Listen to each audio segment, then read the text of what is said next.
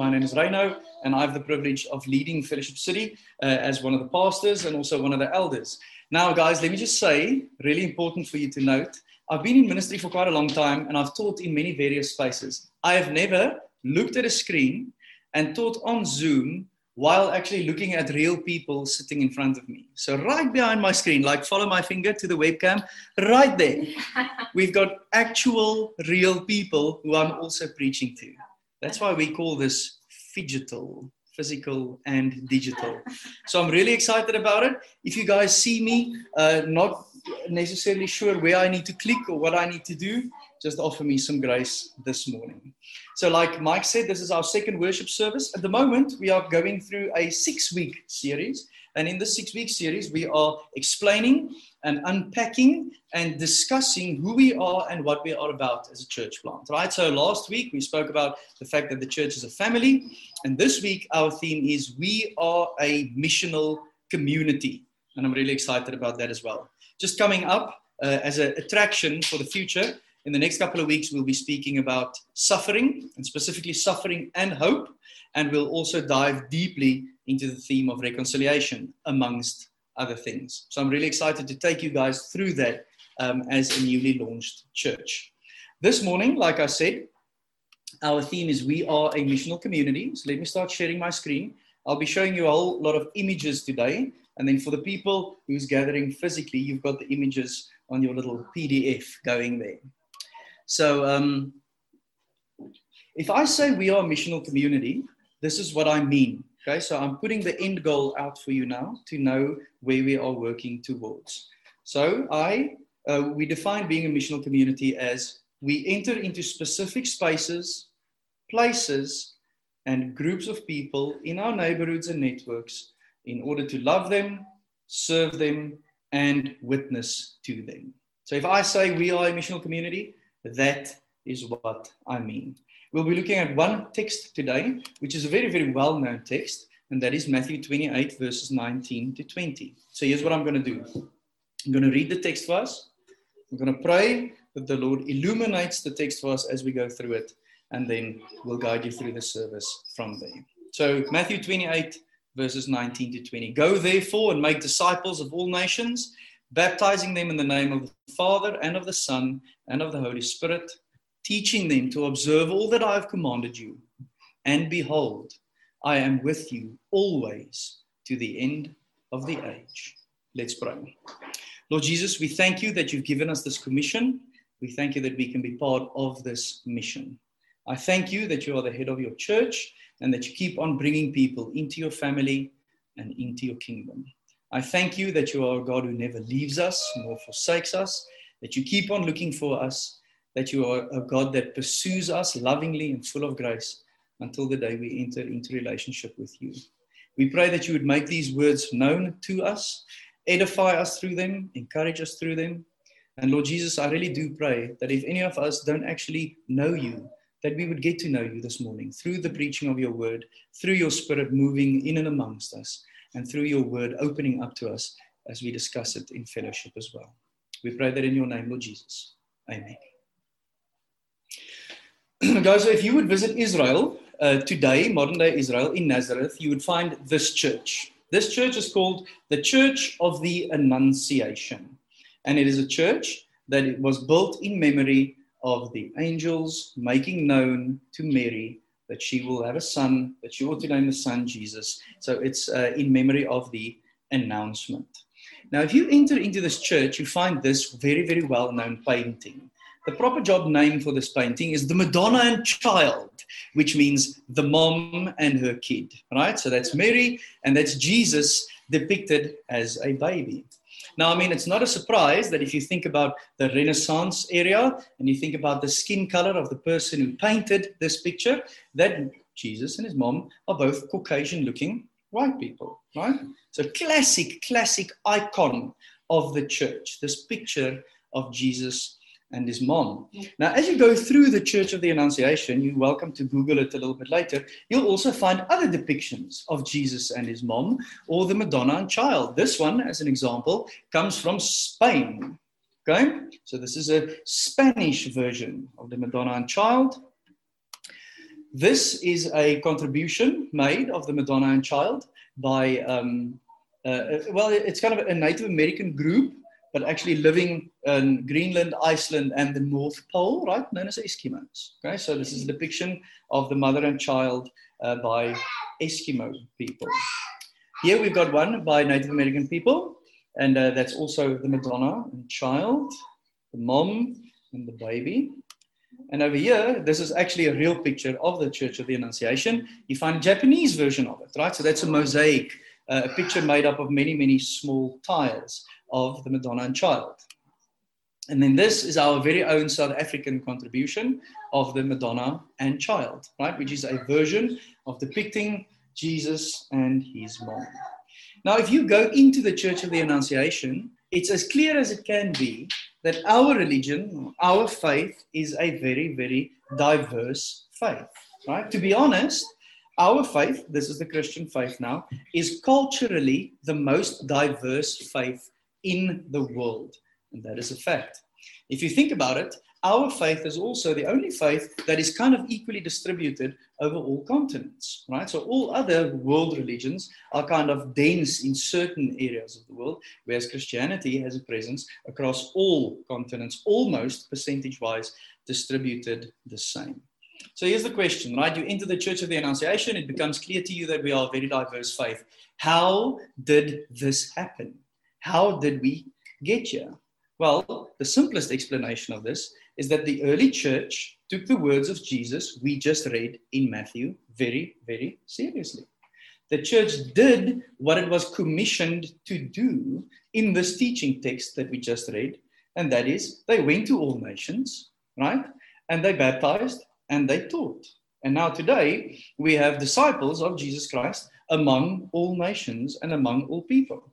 Now, even though it's part of our DNA as a church, right, to be sent, to evangelize, to baptize, and to teach, for some reason, it seems to me like we struggle with this today, especially in the context where we are in, right? You can call us a modern-day church, and you can also call us a church in a specific urban setting, right? Most of us on the screen live in big cities full of hustle and bustle.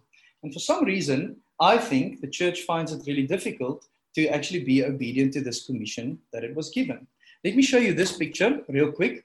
So this is statistics that comes from a real research that was done in 2018 by a group called the Barna Group. So they are known for doing church empirical studies and research. And they did this study among adults who said that I very rarely or ever have spiritual conversations. And through the study, they wanted to find out why is it that people really or ever actually have spiritual conversations. Now, the results are all nicely summarized on this one slide. You can have a look at it. Now, there is different reasons, but I would say they fall into two broad categories. The one category is called avoidance, right? It's because I don't want to. And the other category, now I actually Googled how to pronounce this, is ambivalence. Ambivalence, okay? So it's either avoidance or it's ambivalence. Look at the two red ones. It says the two avoidant responses that most people gave is religious conversations always seem to create tension or arguments. That's quite interesting, right? The other one was, I'm put off by how religion has been politicized, right? So because people use religion and the thinking around religion in political spheres, people say, I would rather not talk about it, right? So that's the two avoidant responses. And then the two responses that indicate ambivalence. Ambivalence. You guys can see that I played it a few times, is the one that says, I'm not religious, right? And I don't care about these kind of topics, like it doesn't bother me. And then the last one is, I don't feel like I know enough to talk about religious or spiritual topics. And I think in the context of South Africa specifically, that's probably our biggest reason for not engaging in conversations. Because somehow we have in our cultural mindset that we have to know everything about everything before we speak to anyone about anything. Did you see me wordplay there?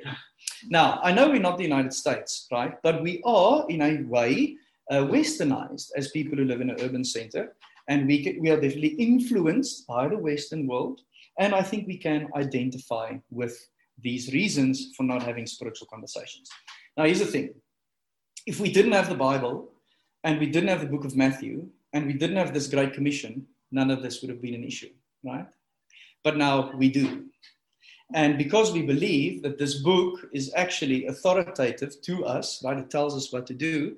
We have to submit under it. We have to let it guide us. And we have to let this book have our way. Isn't that just phenomenal, right? To think that we open up scriptures that are thousands of years old, and today we're going to feel this scripture move us. Okay, so let's look at the teaching text again. Okay, and I just want to emphasize a few things to help us understand. Here's what the text says. And on my notes, I have a little hashtag, nerd alert. Okay, we're going to take a deep dive. And every time I say something Bible nerdy, I always want to say, all the nerds in the house say Greek. But we're all going to go really, really nerdy on this one. Okay, so summary of these two verses we read. Firstly, Jesus' authority that was mentioned in verse 18, the verse just prior to this, and his presence mentioned in verse 20, will empower his disciples to fulfill the mission he gives them in the scripture. That's really important, okay? We'll circle back to that a little bit later. Now, here's where we're going to get nerdy. The commission itself is given, right, by means of one main imperative verb, right? That means one order. Like one order is given in these two verses, and that is actually make disciples. Right, so the main verb in these two verses are make disciples. If you really want to hear the Greek word, it's pronounced matheteusate. That's how you pronounce it. Okay, and then with this make disciples verb, we have three. Now check this: deep nerding, syntactically subordinate participles. Let me explain what I mean. So syntactically subordinate means where it lies in the sentence makes it subordinate to another word, right? So main word, make disciples, and then three words that is connected to make disciples. And these three words are participles, right? So I don't know when was the last time you were actually in school learning what a participle is, but let me help you because this is important, guys. Really, you'll see that this is very important. A participle is a word that is formed from a verb, but it's used as an adjective, okay? A word that is formed from a verb and used as an adjective. So a participle is something you do, but it describes you, right? So check this. If you look at these two verses, here's what it says. Make disciples by going, by baptizing, and by teaching. But going, baptizing, and teaching is descriptive words for you. It's actually adjectives. They are a going people. They are a baptizing people. They are a teaching people. And by going, by baptizing, and by teaching, what will they do? They will make disciples. Isn't it beautiful? And then the main object of this one big order that is given to the church is all the nations, right? All the people. So do this to them by doing this. Do you see how it all fits together? Make disciples to all nations of people by going, baptizing, and teaching. Now, guys, simply stated, this is what we ought to do as Christians, and this is what we are going to do as Fellowship City, right? So as a new church plant, this is our Great Commission. This is what we are going to focus on as a church. And that's why we say we are a missional community. So next slide there, you'll see the key message again. This asks of us to enter into specific spaces, places, and groups of people in our neighborhoods and networks in order to love them, serve them, and witness to them. Okay. So if I would pause my sermon now, you would go, cheers for the Bible nerd stuff. And thank you for making it plain to us. Dude, please tell us how. Because I think that's the important question, right? Yes, Reino, good point. But how? I want to put two words on the table for us. And this is something we can discuss in our breakouts once we're done. The two words are talking and inviting. Okay, talking and inviting. Now, I want to draw a little illustration here. And the illustration is meant to help us understand what the difference is between facts and experiences. Okay, so there's a picture for you of a woman cruising in a car. Now, let's say you're cruising down the N1, just after Botha Avenue, on your way to John Foster. There's a little drag on the freeway where people always hit the brakes. I don't know why. And all of a sudden, as you're driving in this car, you see an accident happen in front of you. And once the accident happens, everyone comes to a standstill, and then someone asks you, dude, tell me about an accident. What happened here? What are you going to say? Are you going to share your experience of the accident, or are you going to give them facts? You're going to give them facts, right? It's going to be cold, hard facts. This is what happened. This is who did what. This is how it all transpired, and this is what I saw. You are talking about something outside of you, objectively, stating it factually, right? Now, there is space for an eyewitness account. But guys, I want to say that if we talk about our faith, we shouldn't talk like that, right? Talking about your faith in a factual, objective way, just describing exactly what happened, isn't really a compelling narrative, right? Let me show you the next picture. There we go. So we've got a little cutlet going here. Some sauteed potatoes, hashtag lunchtime.